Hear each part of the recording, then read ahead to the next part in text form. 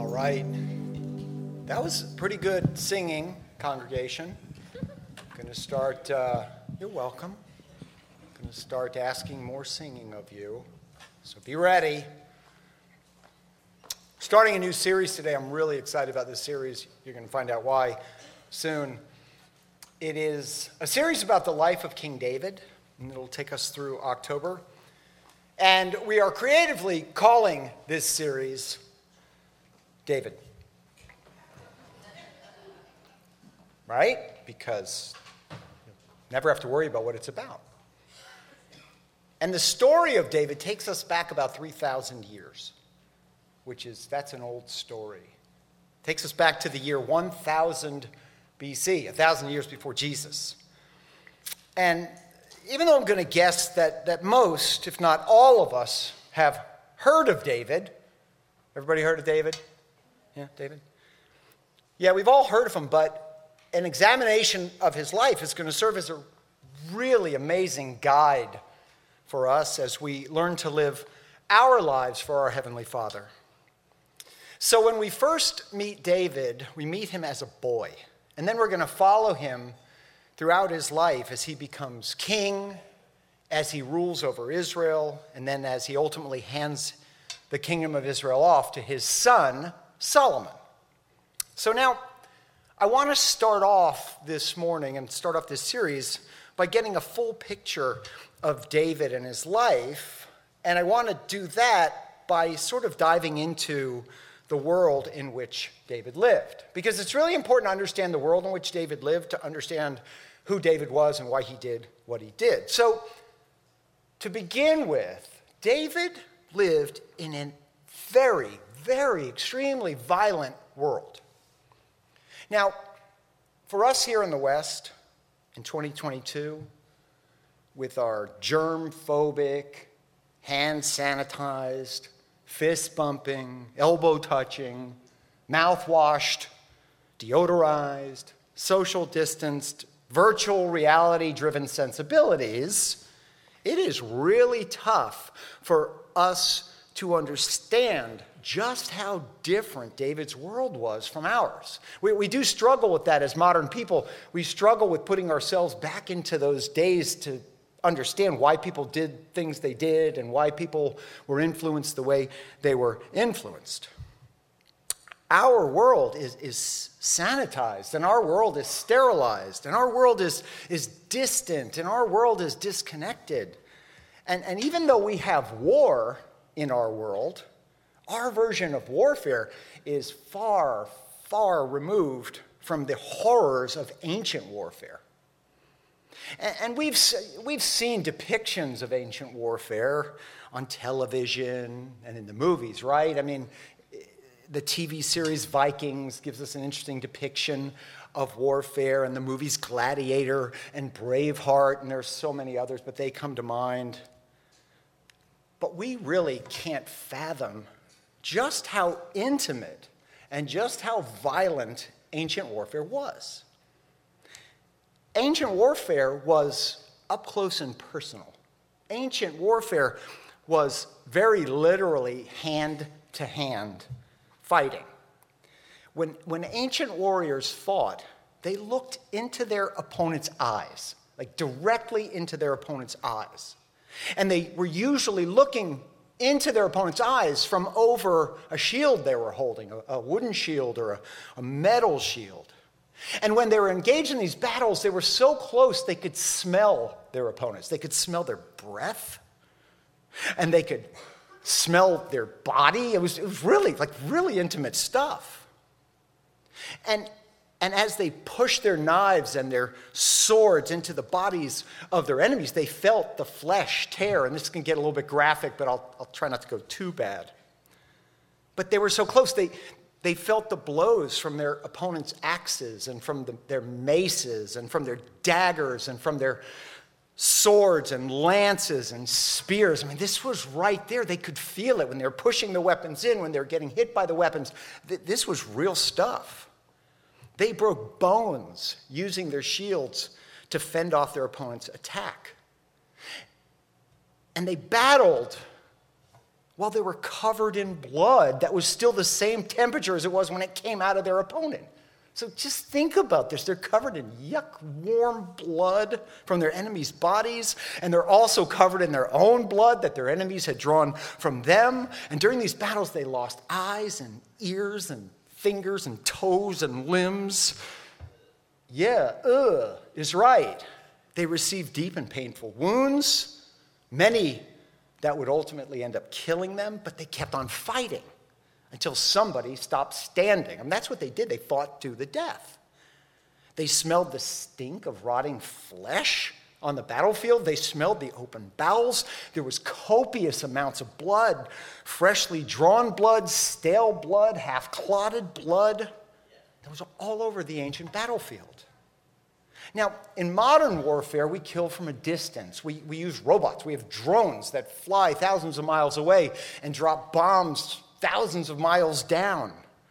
But in ancient warfare, that killing was frighteningly intimate. And when you're an ancient warrior, your physical build, your physical proportions mattered. Bigger and stronger meant more powerful and deadlier. In preparation for our summer vacation to Scandinavia, Beth and I watched the entire TV series Vikings from beginning to end, including Vikings Valhalla.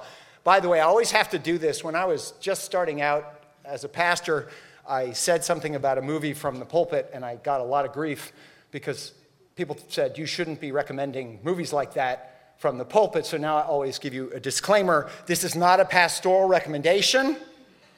Do not watch Vikings just because I mentioned it. Please do your own diligence. Everybody with me? Good, okay. You don't have to write me. Okay.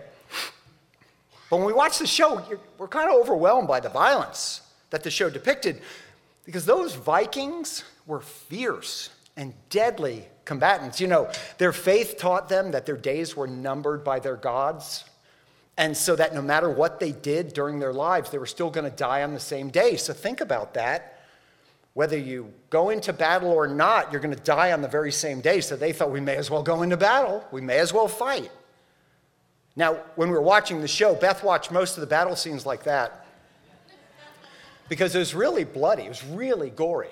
Anyway, on our way to Iceland, we ran into one of Iceland's most famous residents. He's the world's strongest man. He's a guy who goes by the name of Thor. His full name is Hafthor, but he goes by Thor Bjornsson. And Thor is a direct descendant of the Icelandic Vikings. And I want to show you a picture. I got a picture with him. That's me in the airport standing next to Thor. And just for reference, I'm 6 feet tall and I weigh about 200 pounds. He makes me look like a teenager. That guy is massive. And I'm thinking, if the Vikings looked anything like this guy, if they looked anything like their modern relative Thor Bjornsson, their battles must have been fierce. And I'm telling you all this to tell you that the ancient world was filled with violence and death. And I didn't even mention the deadly infections, the diseases, the ailments, the sicknesses. And I didn't even mention the fact that even after death, there was little break.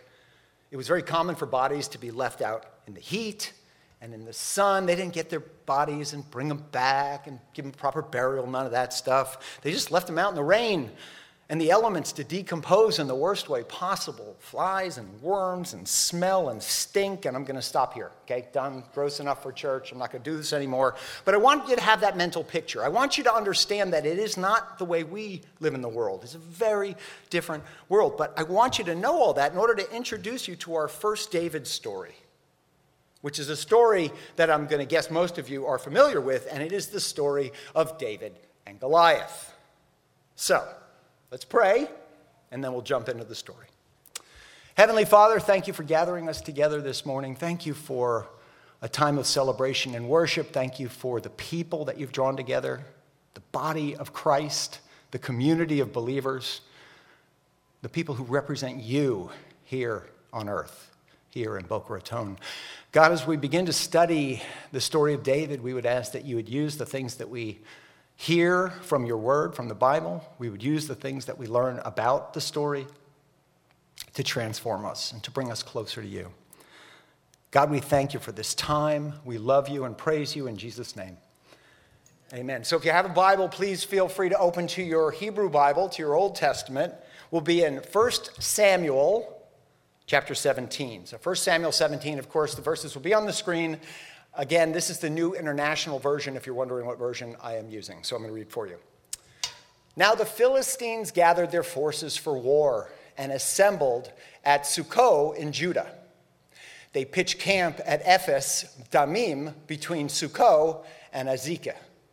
Saul and the Israelites assembled and camped in the valley of Elah and drew up their battle line to meet the Philistines. The Philistines occupied one hill and the Israelites another, with a valley between them. So let's start off here by meeting the Philistines. Who were the Philistines? Well, the Philistines were a people who originated in Turkey and Greece, in that region of the world. In the ancient world, they were referred to actually as sea people, S-E-A, the sea people, because they lived near the water. Ethnically, and this is really interesting, ethnically they were related to the Greeks. And interestingly, they actually had no connection whatsoever, not ethnically, not linguistically, not historically, with any Arabic peoples or Arabic nations. Not a one. The Philistines were essentially Greek. Around 1150 BC, so about 150 years before this story, they arrived in Canaan, or the region we now know of as the Levant. You've heard the word Levant before, you've heard that in the news. The Levant is what they call collectively the area of Israel, Syria, and Lebanon, okay? That's when they got there. So they came from that region, Turkey and Greece, they're Turkish, Greek sort of ethnicity. Then they show up in the Middle East in about 1150 BC. The Philistines settled on the southern coastal plain of Canaan and established 5 capital cities. I'm going to tell you what they are. You'll forget them instantly, but I'm going to tell you the 5 capital cities were Ashkelon, Ashdod, Gaza, Ekron, and Gath. You'll hear some of these again. Now, the Philistines were a major threat to the people of Israel, who by the time the Philistines had got there, the Israelites had been there for 200 years already. Again, just to give you a picture, right? How old's America? Roughly 250 years old, give or take, right? So they're almost as long as we've had a nation in America. They're there quite a while.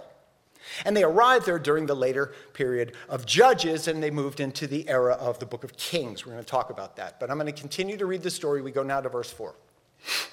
A champion named Goliath, who was from Gath, we just talked about that. That's one of the major Philistine cities, came out of the Philistine camp. His height was 6 cubits and a span. He had a bronze helmet on his head and wore a coat of scale armor of bronze weighing 5,000 shekels. On his legs he wore bronze greaves, and a bronze javelin was slung on his back. His spear shaft was like a weaver's rod, and its iron point weighed 600 shekels, and his shield bearer went ahead of him. All right, so what does all this mean? Because we don't know any of these measurements, right? Okay, here's what it means. Goliath was a huge warrior. He was anywhere between 6 feet tall, according to the Dead Sea Scrolls, and 9 feet tall, according to what we call the Masoretic text, which is a Hebrew and Aramaic Old Testament that was distributed between 600 and 900 AD, so another ancient document. The Septuagint, which is a Greek translation of the Hebrew Bible, if you remember, the Jews during a period of time in the history, in our history, few hundred years before Jesus was born, they spoke Greek, much like the Jews in America don't speak Hebrew or Yiddish, they speak English. So there was a Greek translation of the Hebrew Bible in the 200s BC, and that places Goliath's height somewhere around 6'6". So he's somewhere between 6 feet tall and 9 feet tall, all right? In any case, why is that relevant? It's relevant because the average Hebrew during that time was about 5'6". All right? So that made Goliath to them a giant. And this giant, this huge warrior, wore a helmet on his head that weighed 30 pounds. So now start thinking about this. The helmet weighed 30 pounds. And the shirt he was wearing, the coat of scale armor of bronze he was wearing weighed 150 pounds. 30-pound helmet, 150-pound shirt, and he's carrying a spear with a 30-pound tip. All right? You tracking along with me here? 210 pounds worth of gear this giant's going into battle with. He was a killing machine. Given his height, he was actually able to stand behind the front line, so he was protected by the front line, but he could still see over the front line, and he could actually throw a spear or swing a sword from over the front line to kill the enemy. All right, now you're getting the picture, so we continue on, verse 8.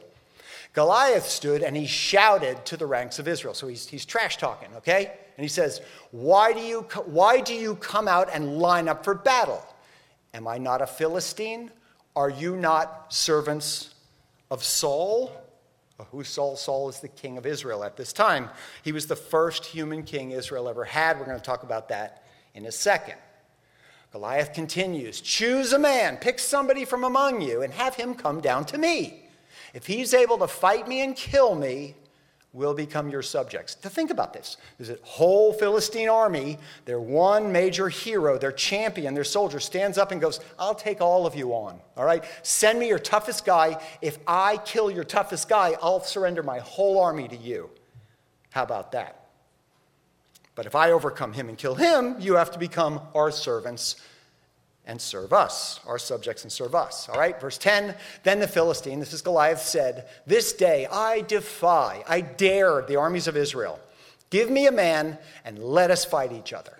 All right, on hearing the Philistines' words, Saul, King Saul, and all the Israelites were dismayed and terrified. All right, now, you're beginning to see, I hope, the reason I started off with that graphic description of ancient warfare. Can you imagine how terrified they must have been? The terror that this taunting must have struck in the hearts of the Hebrew warriors. Who's going to face this guy? These guys are 5'6". Sorry, somewhere like that. Who's going to face this possibly 9-foot-tall giant? Well, interestingly, King Saul was probably the most likely candidate. Because King Saul was no shrinking violet, as it were.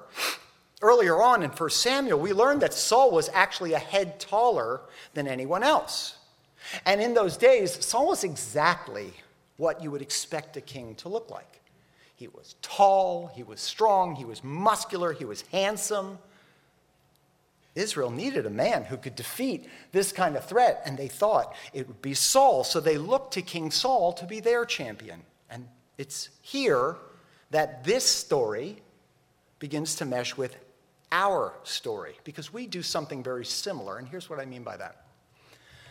In times of trouble, we place our hope in the things or the people that we depend on. And when those things or people fail us, the level of disappointment that we feel, or the level of anger that we feel, or the level of disdain that we feel, matches the level of hope that we had placed on them in the first place. So if we put a lot of hope in them, we're really disappointed. If we put a lot of faith in them, we're really angry. As we talked about last week, when we talked about giving and our resources, wherever we place our trust, that's where our hope lies. That's the thing we depend upon, or the person we depend upon. And Saul was nowhere to be found. So they put their hope and trust in Saul, this big, powerful king warrior, and he was nowhere to be found. And as the battle raged on against the Philistines, the Israelites' hope began to wane, and eventually the Israelites' hope died completely. But actually, that was part of God's plan. See, it was never God's desire for the nation of Israel to have a human king. And this is going to be a little side rabbit trail, but I think you'll get something out of it. About 400 years before this time, God had established Israel as what we call a theocracy, a nation to be led only by God as the king. God set it up so that as the king, God would give the law, and then judges appointed by the people would administer the law, would enact the law, keep the law going, enforce the law, and so on. But Israel just wasn't ready for that at that time. Because when they were held captive in Egypt, they'd become accustomed to living under a human king. The Pharaoh was a human king. And as far as they were concerned, that's the way things are supposed to be done. You live in a nation has a human king. And after the period of judges, that's where we started, theocracy, God's the king, the judges administer the law. But after that period, the people of Israel decided they needed a human king too. So in the 11th century BC, they complained about it. To whom? To their leading authority at the time, a guy by the name of Samuel, who was the prophet. If you take a quick look at the scripture, you'll notice that's who the book is named after, okay? So they go to the prophet Samuel, and here's what happened. And this is all a few years before Goliath. When Samuel got old, he did what people did back then, is he appointed his sons then as Israel's judges. They would sort of take over for the judges that were there. But Samuel's sons were, I can't candy coat it, they were dishonest punks. Okay, they really were. They were horrible. They were thoroughly corrupt. So all the elders of Israel gathered together and approached this elderly man, Samuel, who is now retired, and they said to him, here's what they said to him in 1 Samuel 8:5. Samuel, you are old, and your sons are punks. Okay, your sons do not follow your ways.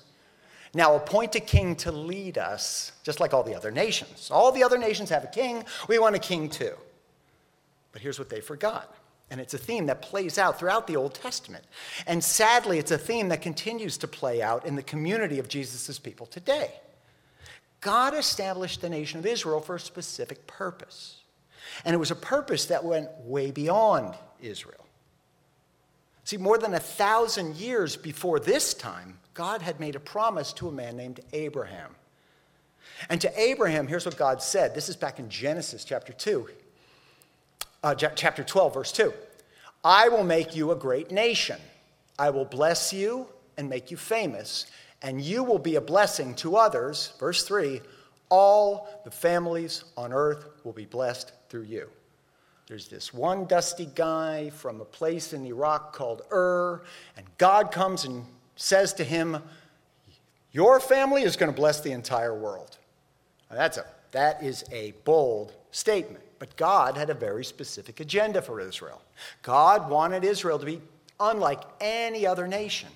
God intended to use then Israel's success to cause the other nations of the world to notice and to ask, oh wow, Israel, I see how successful you are. Who's your God? Not who's your king. Who's this God of yours? Who's this God of yours who protects your land and causes your crops to grow, who causes your babies to be born and gives your people long and productive lives? Who is your God?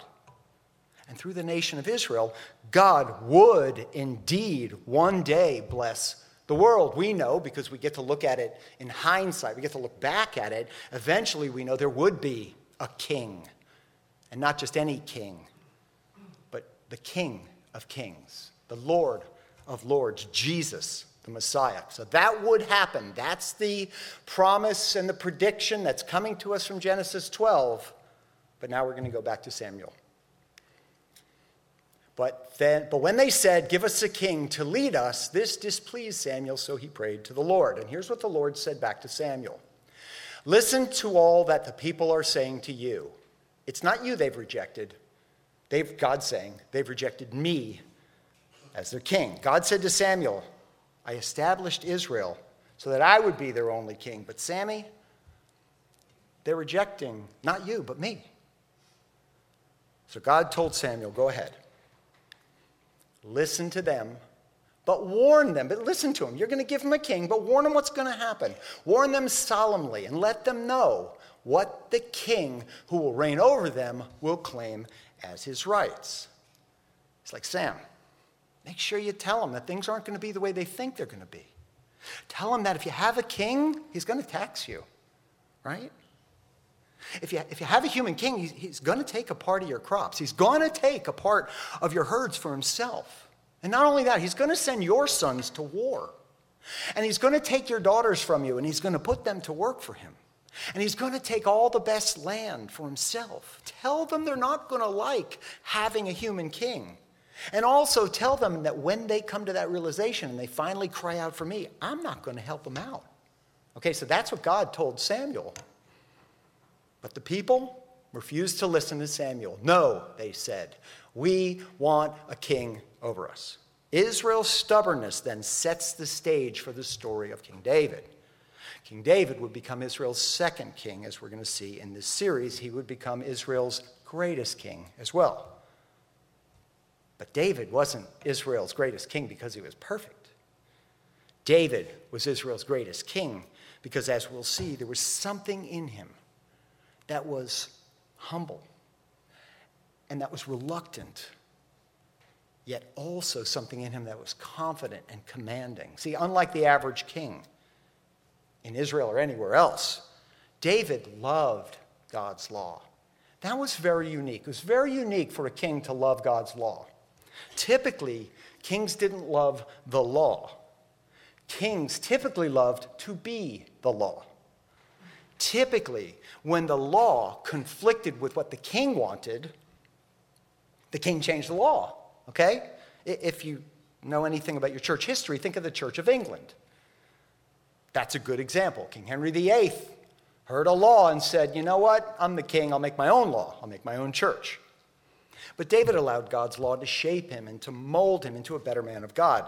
I mean, David wrote songs to God. He wrote poems to God. He wrote prose to God. He wrote these things declaring his love for God. David knew that God had given his own law to his own nation, Israel.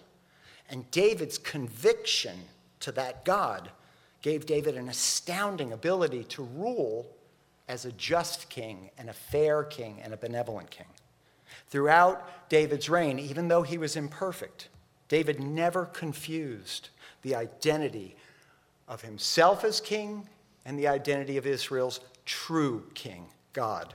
David never lost sight of where he stood in relation to his heavenly Father, no matter how much success he had, how much power he obtained, how much popularity he had. You see, most people can't say the same thing. Because success is a snare, and it ensnares all of us. And just a little bit of success can cause us to start believing our own press clippings, as they say. People say nice things about us, and we go, yeah, it's true, because it's about me. Must be right. See, for us, even a small amount of success that we have in our lives, career success, fitness success, academic success, financial success, parenting success, small amount of success can make us all believe that, as the kids say, do the kids still say this? We're all that in a bag of chips? We do believe that. It can lead us into believing that we sit on the throne of our own lives. And when that happens, we place our trust in ourselves because that's what we as people do. We place our trust in ourselves. We place our hope in ourselves because we're the ones we depend upon the most. King David never, ever, ever made that mistake. Which brings us back to the story of the Philistine giant. Because it's here that we can see the beginning of God's work in the life of a small, unassuming, 15-year-old shepherd boy. This is really cool. So now we go back to 1 Samuel 17. On hearing the Philistines' words, who were back in battle, Saul and all the Israelites were dismayed and terrified. Now David, here's where we're introduced to our main character, David was the son of Jesse, who was from Bethlehem in Judah. Bethlehem, that sounds interesting, familiar to us. Jesse had 8 sons, and in Saul's time, he was very old. Saul was very old. Jesse's 3 oldest sons had followed Saul into the war. But David, the youngest son, went back and forth from Saul to tend to his father's sheep. So he'd work with the sheep, and then he'd go to the battle lines, and he'd work with the sheep, and he'd go to the battle lines. David's older brothers were all old enough to be warriors, and they were old enough to be warriors, and they were fighting with King Saul against the Philistines. David's job was simply to tend his father's flock of sheep and then run lunch out to his brothers up at the front. That's what he did. He would bring them food. Hey, who got the tuna? That's what he did. Then one day, Jesse said to David, take this roasted grain and these 10 loaves of bread for your brothers and hurry to their camp. I didn't make that up, right? Here, run this bread out to your brothers. See how your brothers are and, bring back proof of life. Let me know how they're doing. Bring back some assurance from them. So when David arrived at the front, he found his brothers there and he asked them, how you guys doing? And then, as David was talking to his brothers, as he was talking to them, Goliath, the Philistine champion from Gath, stepped out from his lines and shouted his usual defiance. and David heard it. This is the first time David heard this. Whenever the Israelites saw Goliath, they fled from him in great fear. I always envision this Monty Python scene. They go, run away! Like, there's Goliath, right? But David, instead of being terrified, he was offended. And he starts asking around, who's this guy? David's from Brooklyn. Who's this guy? And he's saying, is somebody going to take care of this guy? Someone going to get rid of this guy? Verse 26, David asked the men standing near him, what's going to be done? What will be done for the man who kills this Philistine and removes this disgrace from Israel? Who is this uncircumcised Philistine that he should defy the armies of the living God? See, David saw something that no one else was able to see in the midst of that battle. All the people in the battle could see was this heavily armed, heavily armored, battle-tested giant man warrior. And David saw a thug who was defying God. And as David could also see, their trusty king was nowhere to be found. King Saul was nowhere. And David knew that he needed to step up. Word that someone was going to fight the giant eventually got back to King Saul. So Saul sent for David. But when David arrived, Saul wasn't exactly enthusiastic. Here's what he says. You're not going to be able to go out and fight this Philistine. You're a boy. You're only a young man. That guy's been a warrior since the time he was little. But David pled his case. David told Saul that even though he was only a shepherd, he was a Navy SEAL shepherd. That's kind of what he told him. He said, no, well, you're just looking at me like I'm a shepherd, but let me tell you what I've done as a shepherd. I have protected the flock from every predator. I killed a lion. I killed a bear.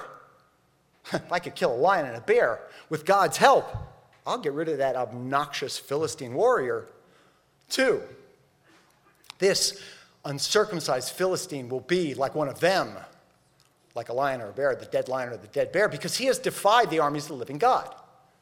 The Lord who rescued me from the paw of the lion and the paw of the bear will rescue me from the hand of this Philistine. See, to David's looking, he's like, this is so obvious. Why is nobody else seeing this? The Philistine was defying the armies of the living God. Of course God would be with David as he took this giant down. See, whereas nobody else seemed to have a clue about their problem with the Philistines, David knew precisely what he had to do. And that was a trait, by the way, he would carry with him throughout his life. David was not perfect, not in any way, as we'll see, but his faith never wavered. So convinced, Saul said to David, all right, go ahead. Well, what's the harm? Kill a little 15-year-old boy, the war goes on, nothing changes, right? Go ahead. May the Lord be with you. Now, as we know, David would later become king. And as king, David would write a lot. And David's writings left us with an unprecedented glimpse into David's heart, and into David's mind, and into David's thoughts, and into David's emotions. Later on, David would document the perspective that he had that allowed him to remain so focused and confident in his abilities. In Psalm 25, David would write, I trust you. In you, Lord my God, I put my trust. I trust in you. Do not let me be put to shame, nor let my enemies triumph over me. Does this sound like a worship song? Because it is, right? Remember, the book of Psalms is God's songbook. So a lot of the worship songs we hear on modern radio come from the book of Psalms. David didn't trust in himself. He placed all his trust in the Lord. That was exactly the understanding that God wanted for all of his people. And David, who would become Israel's second and greatest king, was truly a man after God's own heart. You'll hear that a bit. And David's understanding, David's perspective, is the very same understanding and perspective that God wants all of us to maintain throughout our lives as well. David wrote in Psalm 25:3, no one who hopes in you, singing to God, will ever be put to shame. See, David one day would be a king like no other king. Unlike the kings that came before David and unlike the kings that would follow, David's leadership stood out because he didn't lead as kings are typically wont to lead. David didn't let his ego overshadow his God. David led by following the lead of God. Show me your ways, Lord. Teach me your paths. Guide me in your truth and teach me, for you are God, my Savior, and my hope is in you all day long. So that's David's heart. Now we're going back to our story. Having been cleared by King Saul to face the giant who was terrorizing the people of God, 15-year-old David, bold and confident, yet humble and submissive to God, began to prepare for battle. Now you may know this part of the story. Initially, Saul offered his own armor to David, who was a novice, but of course that didn't work. Saul was this big man, over 6 feet tall, very muscular, very big. David's a small, slight 15-year-old shepherd boy. So David grabbed his own shepherd's staff, his stick, and he grabbed a slingshot, and he picked up 5 rocks, 5 smooth stones that he would use as projectiles, and then he headed off to face the giant. This brings us to 1 Samuel 17:41. He headed off to face the Philistine with his shield bearer in front of him. David headed off to face Philistine, and Goliath headed toward David with his shield bearer in front of him. And Goliath looked David over. So here's this big guy, and he's looking at this little boy, and he's going, okay, gave him the once-over, saw that he was little more than a boy, glowing with health and handsome, and Goliath despised David. Okay? Goliath was not impressed with David. And I'm sure the other Philistines were not impressed with David. And quite frankly, it is tough to imagine that the Israelites were all that impressed with David either. Right? You got to imagine, like they're standing there and they're afraid of Goliath and they're terrified and they're going, this little guy's going to go out and be our champion? Like that's who we're depending upon? This child to keep us from becoming slaves to these Philistines? They're probably saying to each other, we should have learned to speak Philistine in high school because this is going to be a problem. Undaunted, though, David draws near to the giant warrior. And the warrior Goliath continues to trash talk. And then he ultimately threatens. Here's what Goliath says to David. I'll give your flesh to the birds and the wild animals. That's why we talked about that in the beginning. That's what you did when you killed somebody. But David was undeterred, and here's what he called out. He said to Goliath, you come against me with a sword and a spear and a javelin, but I come against you in the name of the Lord Almighty, the God of the armies of Israel, whom you have defied. This day, today, this is David trash-talking the giant. The Lord will deliver you into my hands, and I will strike you down, and I will cut off your head. This very day, I will give the carcasses of the Philistine army, I'm going to kill the whole army, to the birds and the wild animals, and the whole world will know that there is a God in Israel. Amen. Get ahead of the story.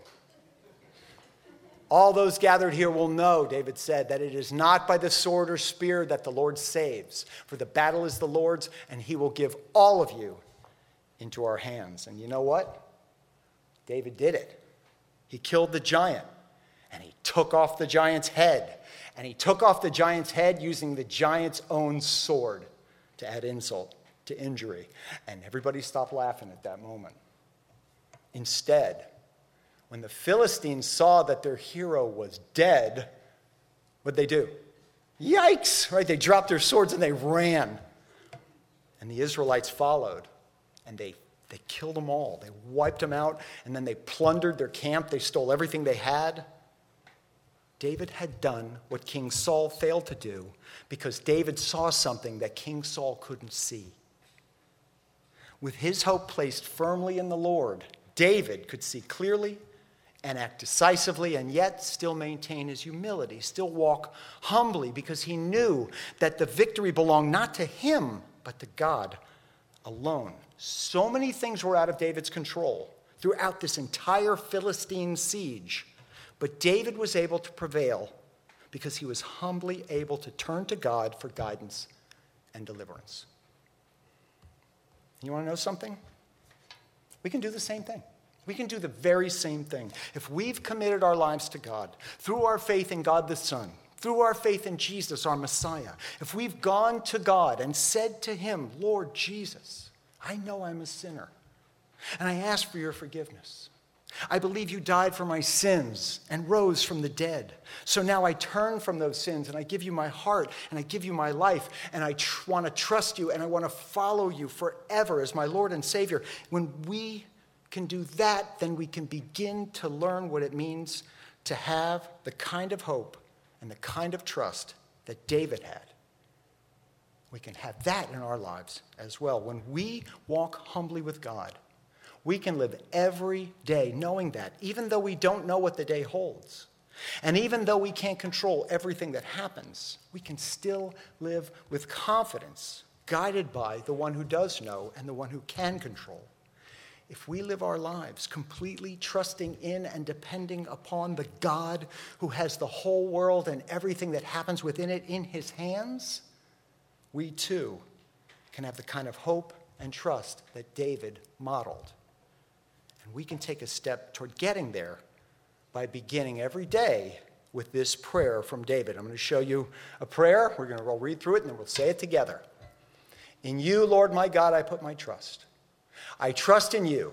Do not let me be put to shame, nor let my enemies triumph over me. Guide me in your truth and teach me, for you are God, my Savior, and my hope is in you all day long. All right, you want to read it with me together? Ready? Here we go. 1, 2, 3. In you, Lord my God, I put my trust. I trust in you. Do not let me be put to shame, nor let my enemies triumph over me. Guide me in your truth and teach me, for you are God, my Savior, and my hope is in you all day long. Now, this is a powerful prayer, and this powerful prayer will bring us right into the center of the story of David. And that's the story we're going to be looking at for the next few weeks. Whether there are things that we're facing that we're just not looking forward to, or challenges about which we're incredibly confident that we're excited to tackle, or things that stand before us that we're terrified of, if we can get into the practice of heading into all of them in the name of God and under the power of our Lord, there's no limit to the things we can accomplish. And there's no limit to the lives that we can impact in Jesus' name. And not only that, when things look bleak and we simply cannot see the wind from where we happen to be standing, if we can learn to put our trust in God and hope in him all day long, we'll be able to live our lives with confidence that our God will prevail in a way that blesses us and brings him glory. David was an imperfect man and an imperfect king, but throughout his life, he put his trust in the Lord. David's hope was in the Lord all day long. David was Israel's greatest king because as king, he never confused himself with the king. But like everyone, and like anyone, David had to get there. David had to develop the faith and trust and hope in the Lord that allowed him to rule so brilliantly years later. And next week, we're going to talk about that. And I hope you can come back and join us. Amen? Why don't you pray with me? Father God, we thank you for this introduction to the world of David. We thank you for showing us a man after your own heart, for showing us a man who, though totally imperfect, who, even though he sinned frequently, was able to continue to maintain his faith and trust in you. So God, as we continue on through this series, we would ask that you would use the things you've given us to guide us and to lead us and to show us the way that we too can put all of our hope and trust in you. God, we thank you for this time. We ask for a blessing over our brothers and sisters on the west coast of Florida and up into the east coast in South Carolina. God, we ask for your comfort, your assistance for them. And God, we thank you for all that you've given us. We love you, we praise you, and it's in Jesus' name we pray. Amen.